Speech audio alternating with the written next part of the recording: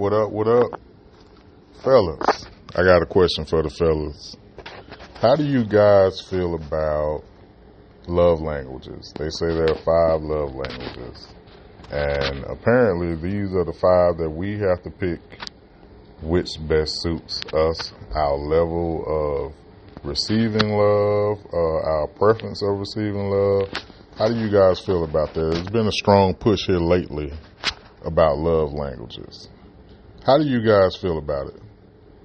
Do you have you identified your love language?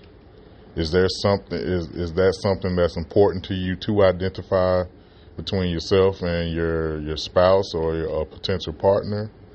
Let me know what you guys think. Cut different.